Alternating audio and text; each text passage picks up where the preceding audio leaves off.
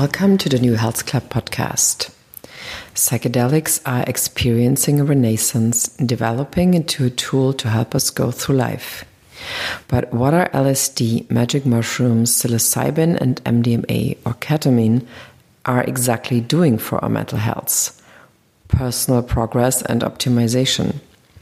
Will they change our lifestyles and lives forever? I'm sure they will. On the New Health Club podcast, I talk to real innovators, thought leaders, and disruptors from the emerging world of psychedelics. Enjoy. This podcast deals with drugs. Drugs are dangerous. Furthermore, the use and/or trade of drugs can be punishable by law. Please keep this in mind. This podcast is not suitable for people under the age of 18. Hi, and welcome to a new episode of the New Health Club podcast. Today we talk about love drugs. Could we fall in and out of love with the support of psychedelics? Sounds like a scenario of the future, but it's the topic of Brian D. Earp's book, which is called Love Drugs, The Chemical Future of Relationships. Brian is Associate Director of the Yale Hastings Program in Ethics and Health Policy at Yale University, and the Hastings Center and Research Fellow in the O'Hara Center for Practical Ethics at the University of Oxford. He has written the Love Drugs book with his co-author Julian Savulescu. I inhaled this book, I have to say, because it's talking about love drugs and anti-love drugs, about love potions, about MDMA for couples therapy, and what biochemical and psychedelic interventions in our love lives could mean, if we think about it or if we think it through. Would this make our love lives easier, or would it make them even more complex?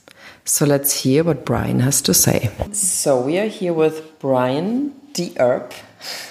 Is that correct? That's right, yeah. And so we're talking today on Skype because we both thought it was better not to travel, right? I mean, it makes it easier.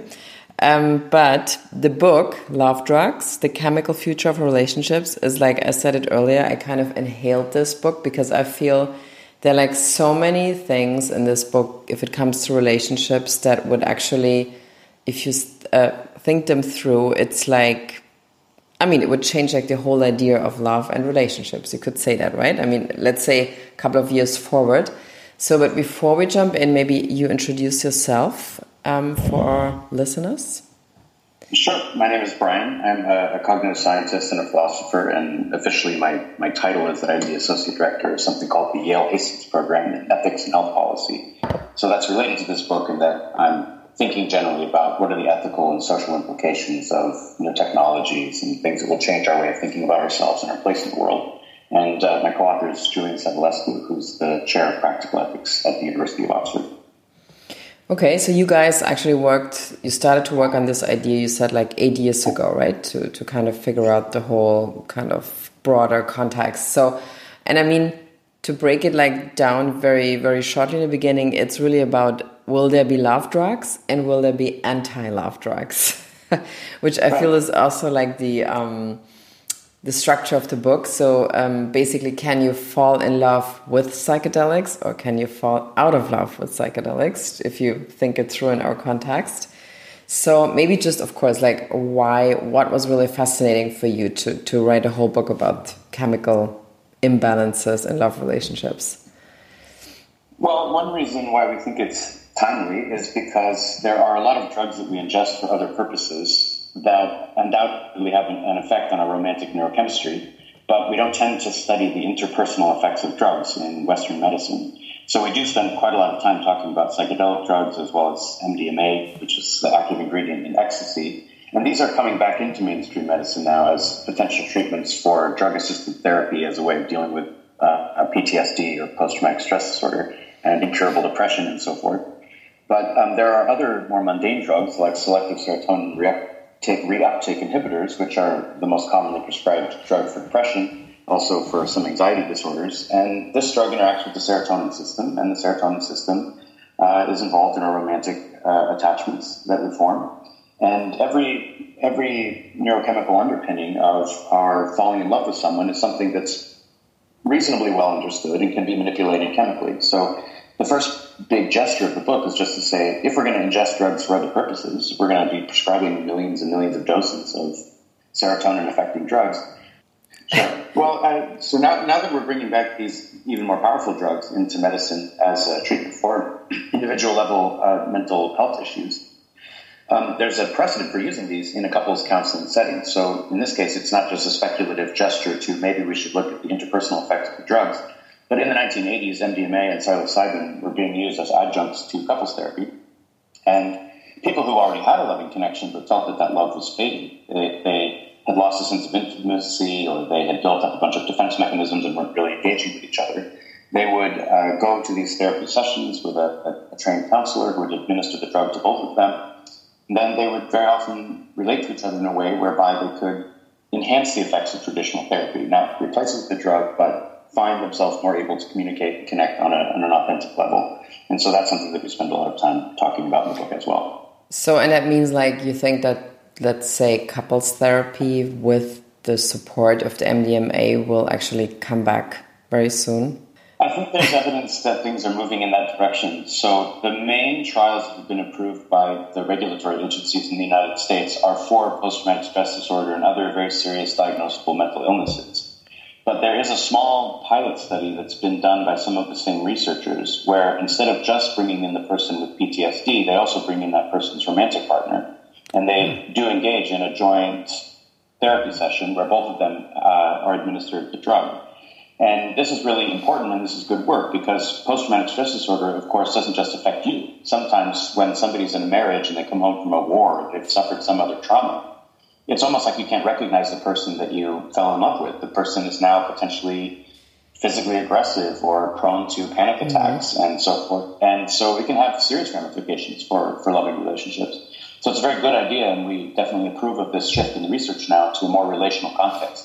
How does PTSD affect the couple? And then also how does this potentially powerful and transformative treatment affect the couple? Mm-hmm.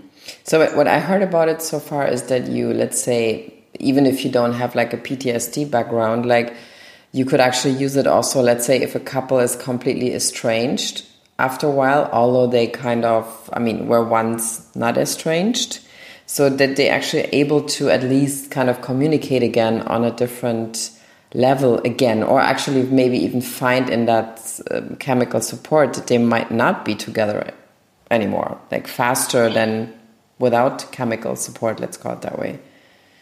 Exactly. I think some people might have the idea that MDMA is just a pro-love drug that draws people together, how incompatible they may be. But it doesn't quite work like that. It does increase in the moment a sense of warmth and openness to the other person's perspective, and it can draw you emotionally closer to the person while the drug is active. But what it also can do is it can draw you more close to your own emotions and your own reflections on things that you may have been avoiding dealing with. And so because it temporarily reduces a kind of hair trigger fear response that you might have about your own memories, your own problems in the relationship that you usually find it hard to address, for some couples they may find in having a very honest and forthright communication with each other, coming at it from a place of love, that maybe they oughtn't to be together. Maybe they decide that all things considered, the relationship should end. So a prior question in all these cases is this a relationship that's worth sustaining? And in some cases, the answer is no, especially if there's abuse or severe mistreatment of some kind. Maybe the relationship should end. It's not a goal that we should all try to last in whatever relationship we're in, no matter what, until the end of time, especially if it's harmful in certain ways.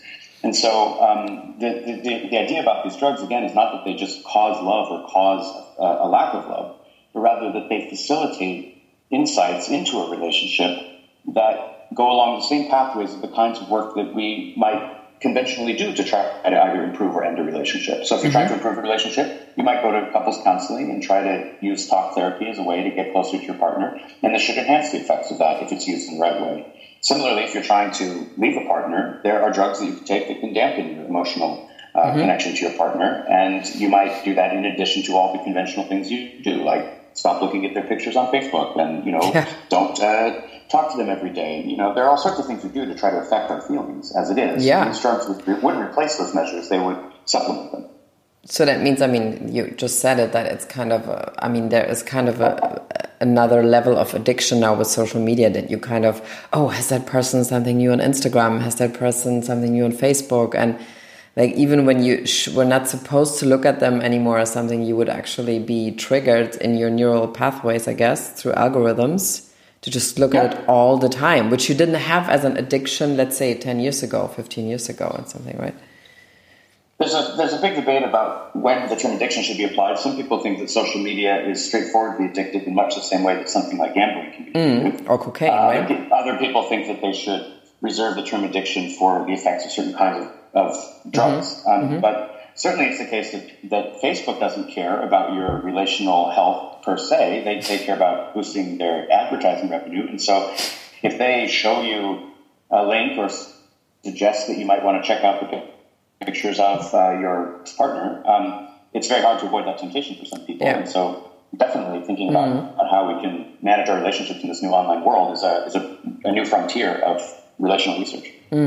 Like, you write a lot about, or in the beginning you write about jealousy, how it is actually kind of structurally related possibly to OCD in some people's cases, which means obsessive compulsive disorder.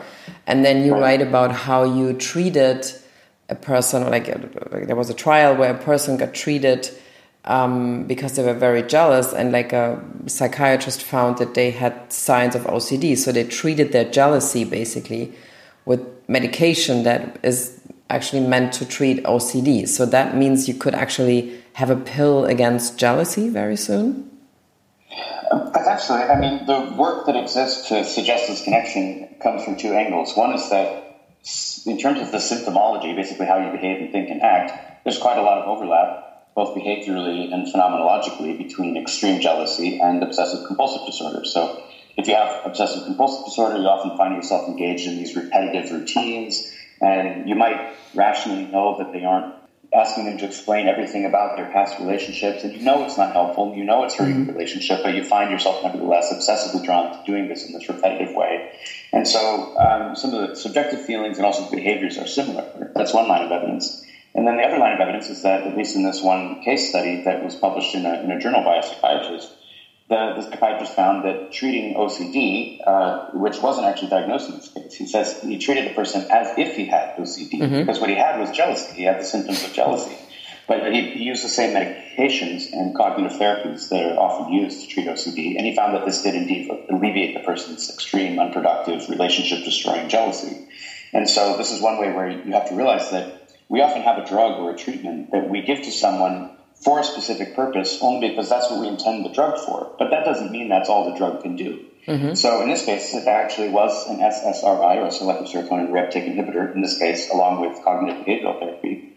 And the point is, what that drug is, we often call it an antidepressant pill. But that's just because that's what we use it for. But what it is a serotonin booster. And serotonin is involved in all sorts of processes. And so if the effect of the drug is multidimensional, but we're only measuring one of the dimensions, then we're going to be missing the ways in which these drugs are affecting our lives, including interpersonal mental functions like jealousy. So, and I mean, this also basically then goes the other way around, that you write a little bit about like the history of love potions and how it was always basically, around in every culture basically. So, so do you think, that love potions could also seem to make a comeback in a way? Because, for example, I know a lot of people in the meantime that actually met while being on psilocybin. And they totally connected in a very different way, and they're still very much in love and together because they connected on a different level. Which sounds like, if you hear it, it's like, well, okay, yeah, they just had a wild night out or what. But I don't think that's just the only thing. There's more to this than that. There's the question of whether you gain something from that experience that is authentic and that can be integrated in with your daily patterns. So many people who go hiking in the mountains or have some other transformative experience, they find that when they go back to their daily life, they want to take that experience with them. They don't want to just keep it as some special separate thing and then go back to their daily patterns. And so you can imagine meeting somebody in a heightened state of mind, finding that you do really connect on that level, and then maybe you do find that you can build a life together or some sort of relationship together that draws on the insights that you feel you gain from that special experience. So whether it's mediated by a drug or by some other perspective-changing intervention, there's always going to be the question of, is the perspective that I've gained in this altered state something that's authentic and useful and valuable, or is it something that's misleading or highly contingent or only exists in this special context? And you have to make that decision no matter what the trigger of the perspective change is. Mm-hmm. Yeah, that's probably a good way to look at it. But just quickly coming back what you said earlier when you talked about SSRIs or so-called antidepressants. And I thought it was interesting in a book that you brought something up that nobody kind of really talks about it yet, maybe, like how people in relationships, let's say where one party has to take antidepressants and then kind of the sex life suddenly stops because they don't have any drive anymore. Or let's say I even heard that people can fall out of love if they do antidepressants with their partner. So, and you brought up this really cool, like this interesting article, the couple who medicates together, ... stays together. So, I mean, that seems to me like a really big topic that's coming towards us when nobody kind of ever talks about what happens if your freshly kind of in love partners says, okay, look, from next week on, I have to take medication, and then... This is exactly what we want to highlight in the book, is that we're taking these powerful drugs that are having all sorts of interpersonal effects, but we're not studying them seriously. And so partly our book is just a call for research. It's ringing the alarm bell saying we are massively prescribing powerful drugs and we're not studying these effects. Now, how an SSRI can affect your relationship, it depends on the relationship and what's going on. So one example, suppose you're crippled with depression and you're unable to get out of bed and you're not participating in your relationship because you're too depressed. Well, if you're in the subset of people for whom antidepressant medication helps you function, allows you to get out of bed and participate in life in a way that feels more true to your own values, then it's possible it could be a relationship-enhancing drug. If now you're able to go on dates with your partner and so forth and interact with them in ways that are positive for the relationship.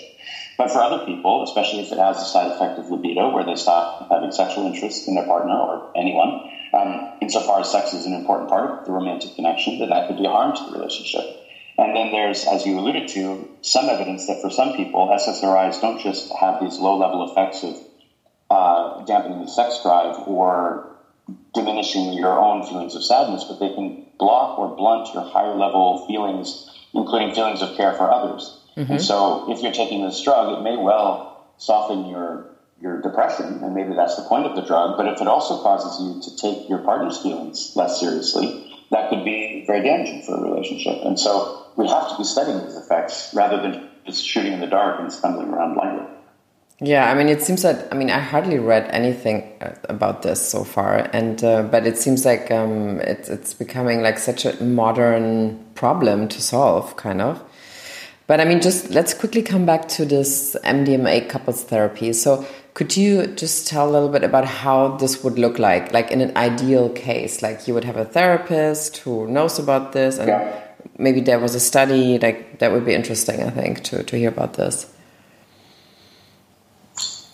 Definitely. So the first part is that the data needs to keep coming in. The initial studies that are being done right now are promising, and the initial treatment effects seem very powerful. So people seem to be having transformative experiences, whether it's with respect to post-traumatic stress disorder or in terms of how they relate to their romantic partner. So in some cases, people who are involved in these original trials will say, I went out on a date with my romantic partner for the first time in 6 years, or we felt like we were teenagers again, or we looked at each other with fresh eyes. And you can imagine if you've been with someone for 20 years or 30 years and you've fallen into a slump, that you go and you undergo this special experience, and all of a sudden you're looking around the world with a sense of open-mindedness and a sense of newness. And so that seems to be what the initial results suggest. But let's suppose that further work is done and we get a better sense of which doses are safe and which kinds of effects seem to follow. Then it should definitely be done under the guidance of a trained professional, not only for simple medical reasons so that they can make sure the dose is pure and properly administered, and that if there are any side effects, they can be handled, but also because you need to have help potentially in integrating the insights you might get from a drug-enhanced therapy session into your everyday life. If you throw a bunch of stuff onto the table that normally you keep repressed and you're not normally willing to talk about, and then you're just stumbling around in that space without someone helping you work through it, it could potentially be damaging to a relationship or to your own mental health. And so having that professional guidance is going to be an important part of what needs to be established policy-wise going forward. So then you could have like a couple of sessions with a therapist. Let's say if you think as a couple, okay, let's get a divorce, but we're not kind of sure. You could just see an MDMA couple therapist and find out in negotiating. Exactly. So with the PTSD trials, people will have something like 3, maybe 4 sessions all together. They don't have further sessions after that because the point is, unlike many drugs where you take the drug and you have to keep taking it to re-up the effect, and it's papering over the symptoms of your depression, let's say. In this case, what people are finding is that the therapy and the drug-enhanced therapy sessions are helping people actually face the underlying issues, whatever those might be, whether it's a trauma from a war experience or a sexual assault, or just the everyday traumas from relationships. I mean, I think people think of trauma as either you have some disorder or you don't, but trauma falls on a spectrum. And we all have many things from many walks of our lives that we keep under the surface because it's just maybe too painful or too threatening to handle. And if you actually deal with those issues, then maybe you go off your medications and you don't need to keep taking antidepressant pills. And that's indeed what's been shown pretty reliably in these initial PTSD studies. So a similar thing would be true for couples. They wouldn't just be taking MDMA every day together for the rest of their lives, but rather they may have 2 or 3 sessions with a therapist, and then maybe they've solved the underlying problem, or maybe they can relate to each other in a genuinely new way, where they have a new foundation for a further stage of the relationship. So, I mean, there are more articles now coming that say, for example, a family that trips together stays together, a couple that trips together stays together. Yeah. But, I mean, of course, you mentioned also, because it's a very kind of profound scientific book also, that there's still, let's say, this kind of, what you call it, like old world biological baggage, which I find super interesting, meaning that there will be always like hormonal things related to relationships, or like feminine and masculine, let's say, structures, how to behave in a relationship. So how does this actually change through psychedelics or like MDMA? Because my experience in my psilocybin retreat was that I felt actually, let's say, even more feminine, classic feminine again than before. But the way I started to feel after a psychedelic, let's say,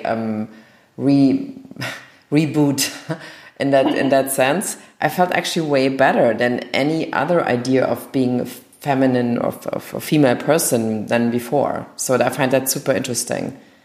Definitely. So part of what psilocybin seems to do is it depresses, well, if you were using a Bayesian model of the brain where you're thinking, what are your prior assumptions? What are the categories you have of the world? Those things are built up from childhood and through learning and experience. And once you have a category that works pretty well, like the category of male or female, or you may have other social categories into which you put people so you can more efficiently navigate the world, it's a useful heuristic to get around to save time and cognitive energy, but it also imposes a lot of structure on the world that may be a projection. And so if you take this drug, and what it does is, as I say, it does to an extent reset some of those prior beliefs.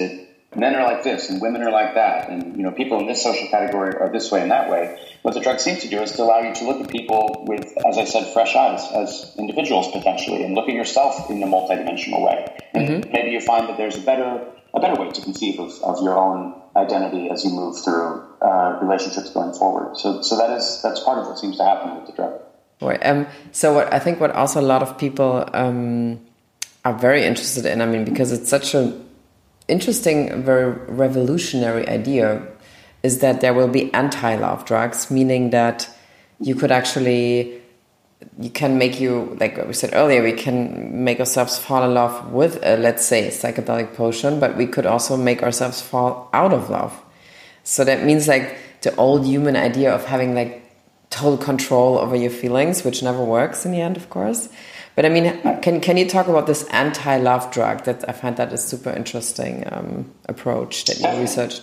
Yeah, it seems like for the foreseeable future, whether in a pro-love or anti-love way, we're not going to have total control over what happens. What these drugs do is they load the dice. They affect the chance that love may develop. It increases the likelihood that you may lose your attachment to an abusive partner, let's say, if that's what your goal is. So it's all about nudges and aiding other processes rather than a kind of a chemical determinism, as we talked about in the book. But in terms of the anti-love drugs, so the first thing that we highlight is that there's fear that any such thing could be used in a coercive or an abusive way. So there's a long history of human societies trying to tamper with people's biology to try to make them quote unquote normal. So you can just think of sexual orientation minorities who have long been exposed to all sorts of measures, some of which have been biologically based, to try to convert their sexual orientation to what's perceived as normal or appropriate. And so the first thing we want to do with these technologies is think about what are the ethical limits to their use? What are the boundaries that should be drawn around them? And one is, we say they should never be used coercively, never be used on children, for example. But suppose you have an autonomous adult, somebody who's in a relationship that's objectively bad. And let's say everyone agrees. They think it's bad, their friends think it's bad. Some sort of sophisticated therapist would say this is an abusive or a harmful relationship. You ought to leave the relationship. And let's say they agree with that. Well, many people find themselves in the position where they feel irresistibly emotionally attached to their partner, even though they know they shouldn't be. And in that case, you have a reason. It would be rational for you to try to limit your attachment to the partner. And there are already drugs, as we've discussed, that can, to some extent, help with that under certain conditions. And well, there's different ones, but the one that we've talked about the most are these same SSRIs, because of their ability to dampen libido and also block feelings of care and concern for the other person's perspective and emotions, which if you're trying to get out of a relationship, that may be something that will help you do that. Okay. There's also, I should say, just before I forget, there's this new work that's being done to try to change the way that your memories work with respect to relationships. So suppose you've left one. Yeah, many people are familiar with the film Eternal Sunshine of the Spotless Mind, which is a dramatization of the idea that you try to delete the very memories of the person that you have because of the trauma of getting out of this relationship, and you don't want to keep reflecting on it. Now, that's kind of a tragedy, that film. It's a very sad film, and it shows that partly we need our memories. We need to be able to reflect on what happened in the past, partly so that we don't repeat the same mistakes that we made, and we shouldn't just be trying to delete all of our memories. I mean, like, very interesting to me is that you can actually that have drugs or already like study drugs that work on the so-called like lust system. And so kind of that you would no longer be attracted to other people. But, and I found this also very interesting that you made that very specific decision, like a explanation if it comes to men and women that they could be attached to one person, attracted to someone else and lusting after another. And I mean, I really like that you also do this for men and women, and like, yeah, well, men are like this and women are always want to be married, and like, then that's it. So, I mean, I feel this is never really addressed, or like in a very not very unpleasant way often. But right. So this would actually relate also to this whole topic of, can you actually medicate lust, actually? Right. So there's a number of biological theories of love, but a common one suggests that underlying what we talk about when we say, I'm in love, or we have poetry or songs or plays that are discussing romantic relationships, there's different ways that you can characterize those things from a psychological and cultural level. But underneath all of that, there's some shared biological machinery. And one view is that there's a lust or a libido component, and that serves an ancient evolutionary purpose of just drawing us toward potential mates. If we didn't have some drive to mate with each other, we obviously wouldn't be here. Then there's an attraction system, which narrows our focus to a smaller potential number of mates, maybe one in particular. And then the attachment system kicks in often around activities relating to parenting. And the idea there is just that human offspring are vulnerable, more so than many other animal species offspring, and so it would have been conducive to the reproductive success of our ancestors if the parents stayed together long enough to raise vulnerable children. And so we're all equipped with these underlying systems, as you say, men and women alike. And there are often these stereotypes that are thrown around where it's, men want to have sex with as many people as possible, and women are just trying to, get men. I mean, that's such an incredible word, actually, or expression, that it sounds almost like a band or anything. Chemical breakup. Right, so yeah. what is a chemical breakup? What is the future of the chemical breakup? It's just a chemically assisted pathway for achieving what people are trying to do already. So if you know that you need to leave a relationship, but you find yourself totally drawn toward and attached to the person, then you can take actions right now to try to detach yourself. And so one option that's been talked about for millennia is you might try dating other people. That's one thing people do, because then you're stimulating your romantic neurochemical breakup. Or chemically breakup fits the logic of what we've been talking about all along, which is it's not that it would replace the usual ways that people try to end relationships or recover from heartbreak. It's just that these drugs might be used in a way to facilitate those same practices. So if it's a good idea for you to emotionally detach from someone because the relationship has ended and they've moved on to someone else, or you need to move on, or whatever it is, there's all sorts of things we do in our everyday practices to try to accomplish that. But for some people, they may find that they're unable to do it with the usual ways. They find that they cannot get over their ex-partner, for example, and they're obsessing over them or stalking them or some other sort of damaging behavior. And they know, and everyone knows, that they ought to move on. And so if they're not able to do it through conventional means, and you could apply a drug that would more directly sever their feeling of attachment to their partner, well, then you can see how that might be a prudent thing for some people to do in the future if we get these chemical interventions more finely tuned. And maybe just like one last kind of outlook.